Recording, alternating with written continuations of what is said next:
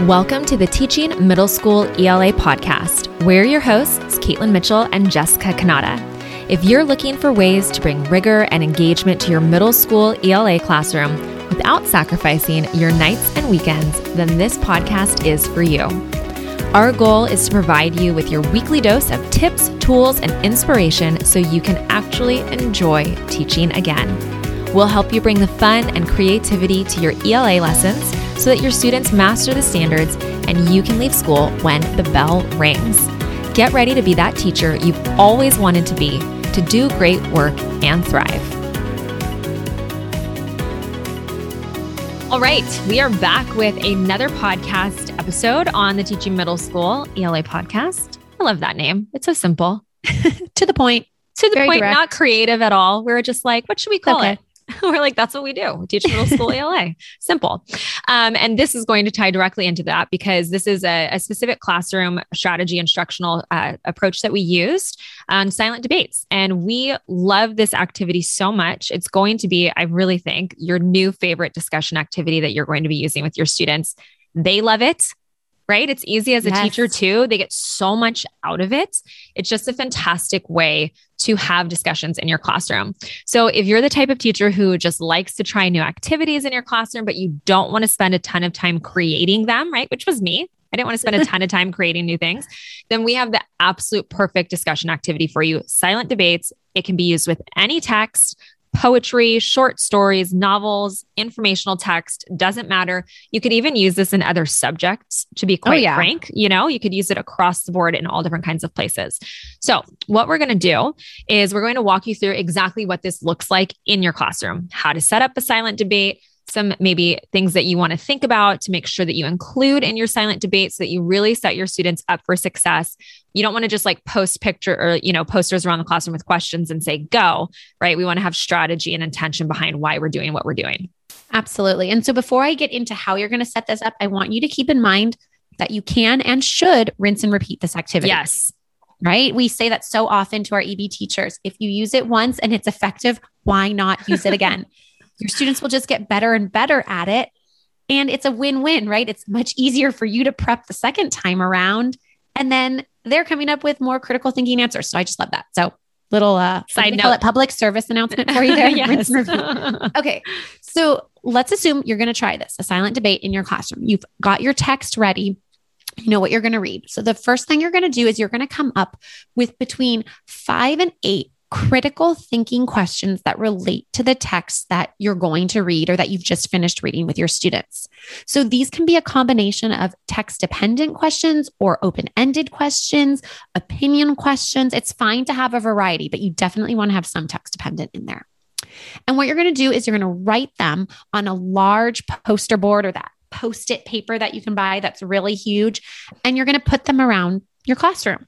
The last time I did this with my students, I didn't even hang them on the wall. I just put like our groups of desks together or the tables we had in the classroom, and I put the posters on there, made it really easy. I've even, side note, done like printed out on a piece of printer paper, like an 8.5 by 11, posted it on parts of whiteboards around my classroom. Perfect. And so I didn't have poster board.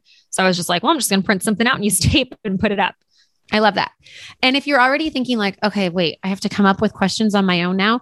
EB teachers, remember you have access to the critical thinking task cards in the EB teacher's shop. There's ones for literature, for nonfiction. You can use those as is, or you can just make slight adjustments to better fit the needs of your text. So it's super easy for prep. Okay, so you've got your 5 to 8 questions. And then what you're going to do is you're going to explain to your students that they're going to participate in a silent debate. It's literally going to be silent in your classroom unless you want to play, some nice instrumental music or something. So your students are going to have a marker or a pen, whatever they have in hand, and they're going to walk around to the different posters. I do encourage you to explain or to share the questions aloud before they begin, just so they can start thinking about it. But they're going to walk around to the different posters and they're going to start to answer the question on the poster. So you might have 3 or 4 students at a poster, and you might need to tell your students, there's a limit of this many if they're the type that need those extra directions. So they start answering the questions using evidence from the text if you're requiring it, and then they sign their name at the bottom. Okay. So it's very straightforward. And you can talk about, what makes a quality response. Do you want them to have a claim, a premise? I say that all the time. Prevalence, right? Evidence. Premise, evidence, and then justification. So you tell them quality response. So they write it, sign their name, and then they move on and they go answer another one. And you'll have to set the expectations. Are they writing 3 responses on 3 different posters? Are they doing all of them? Whatever it is you think they can handle. The important thing is here, they are not just going to write yes or no or anything like that. Like they're giving thoughtful responses. After they've answered some of the questions, what they're then required to do is go back and comment on classmates' responses. So if Caitlin wrote her response on a piece of poster, well, now when I go to that poster, I'm rereading the question. I might write my own response, but I'm also going to respond to Caitlin's. So next to hers or underneath it, I might draw a line and then write a response to hers and then sign my name. I am not, and your students are not, going to just put, I agree, or I disagree, or exclamation points. No, we need to teach them how to expand the thinking. That's what makes this a silent debate, right? We want it to go back and forth. So I'm going to share some sentence stems with you that you can share with your students. I encourage you to print these out, have them around your classroom so students can refer to them. It really does make a difference. So you can encourage them to say, I thought that as well because, or I have a different way of looking at that because I'm confused. Are you saying that blah, blah, blah? Or another example of this is, and it's now taking that conversation and going deeper. So if I use one of those sentence stems and I respond to, Caitlin's answer, now someone else might come along, read both of ours and say, wait a second, I have something else to add. And they can add a line and write their response and their name. So students are now going around and reading all these different threads of the discussion and still answering the main questions. And it's really cool to see how those discussions develop. And I have to say that as a teacher, I loved participating as well. Students really like to see you walking around and responding to some of their answers as well. It just makes it, a little more engaging for them and it holds them a bit more accountable. They know that you're going to be reading the responses right away. Totally. So you set the time, is this a 20-minute activity? Is it 15 minutes? And then you're going to check in with your students. I know with my students, we'd always start with about 15, 20. And then I'd say, okay, how are we doing? And they'd say, no, we need more time. Like they love it and they wanted to keep going. And so why not? Right. So I set that time. We wrap up our discussions. And then what we do is we gather back as a whole group. I might take all the posters, put them in the front of the room or not, up to you. But we have them reflect on their classmates' answers. So maybe you structure the wrap-up discussion as, what was the strongest answer you saw? Or what was the answer that you saw created the most debate? Or what was the best evidence you saw? So they're really thinking about their classmates' responses. Again, such a fun activity. Like Caitlin said at the beginning, it can be used with any text. We're going to actually walk you through an example pretty soon. And then rinse and repeat it. Your students, again, will get better and better at this. You won't have to spend time explaining the directions. You'll just say silent debate, go, and they are going to be ready for it. One thing that you can do as well to elevate it, like if you have, upper level students, what I did with my 8th graders is I would require that they respond to a certain number of questions or all of them, depending on what I wanted them to do. And I also timed them. So they would only have so much time at each place. So I could keep things moving along. 8th graders, they're going to want to talk to their classmates and take their time. So I would do that as well. So just something to keep in mind that you can absolutely do with the older students. With the 5th graders, that might cause them to be like a little anxious. Yes, they would have been. Mine. Yeah. Something else I'm going to throw in there before you get into some more parts of this. I just really like this activity because especially with the younger kids, discussions or debates can be a little intimidating. And this gives every student an opportunity to participate, right? You're still counting it as a discussion participation points. And so it's way easier to just write something and sign your name as opposed to like raising my hand, raise your hand, up, or a Socratic seminar. Yeah, absolutely. And that's really one of like the main win-wins, right, of this activity is it's a great activity for students to discuss, but it's also that opportunity, like Jessica said, for quieter students to be able to actively participate in a discussion. I know when I'm doing Socratic seminar with some of my students, I have that one student who just won't participate or raise their hand. So I have to spend time like, talking that student up and amping them up and letting them know this is the question you're going to answer. Make sure that you have it prepared the night before, which they need to do, right? But this gives those students a different opportunity to express themselves in a discussion type activity. So that's one of the win-wins, why we love this activity. But then also on a smaller scale, like students are basically writing a text-dependent essay in, a response. Instead of writing a full essay, they're writing just the basis of that, right? A claim, a premise, a prevedence, a claim, I almost just said it.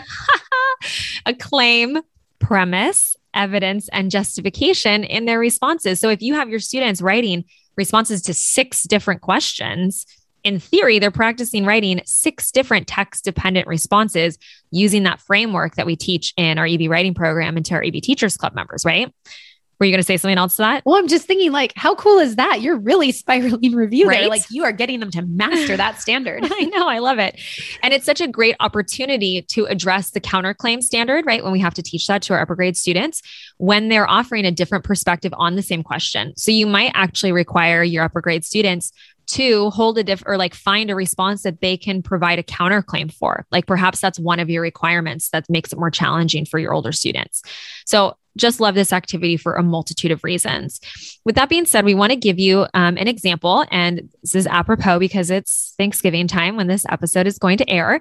So these are examples from our silent debate activity from the 2 Thanksgiving Day Gentlemen, which is a short story by O. Henry. It's a great unit to teach this time of year. Good. I think we have a whole unit on it. And actually the questions that Caitlin's going to share in a second come from that unit. So if you don't want to come up with your own questions, you can just grab this unit and you're good to go for your silent discussion. Totally. Yeah. So write these down. Write these down as well so you can use them with your students. So for 2 Thanksgiving Day Gentlemen, these are 4 questions that we would have used for our silent debate. I did this with my 5th graders. I know you did this activity with your 5th graders, the whole unit. So the first question is, why is it important to preserve traditions, both among family and friends, but also among institutions, schools, companies, etc., and a nation?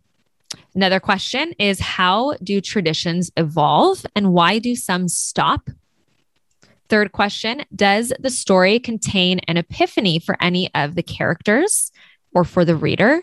Explain. And then the last question is, use evidence from the story that proves or disproves this statement. The characters in 2 Thanksgiving Day Gentlemen live in a society where there is quote unquote freedom from want. So really thought-provoking questions, hard, but we use these with our 5th graders. Mm-hmm. So you could totally use them in 5th through 8th if you're going to go ahead and grab that story to use with your students.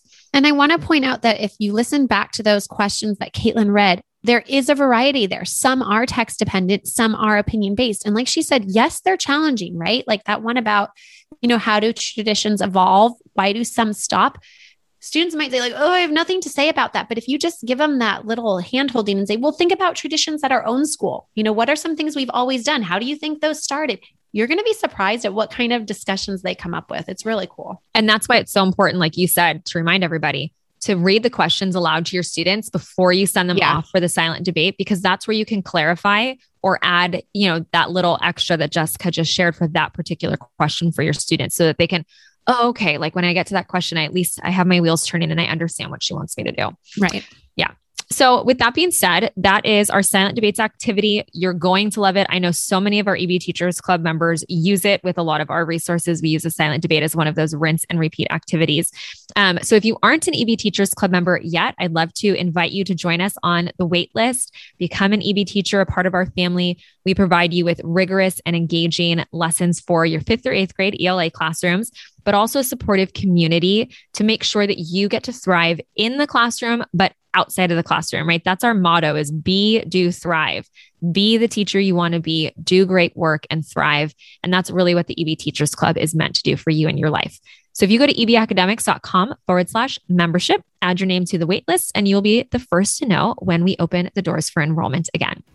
All right. Thank you guys so much for joining us this week. Have a wonderful rest of your week, and we'll see you next week on the podcast. And happy Thanksgiving to all of you. Yeah. Happy Thanksgiving, you guys. Enjoy. All right. Bye, everybody. Bye.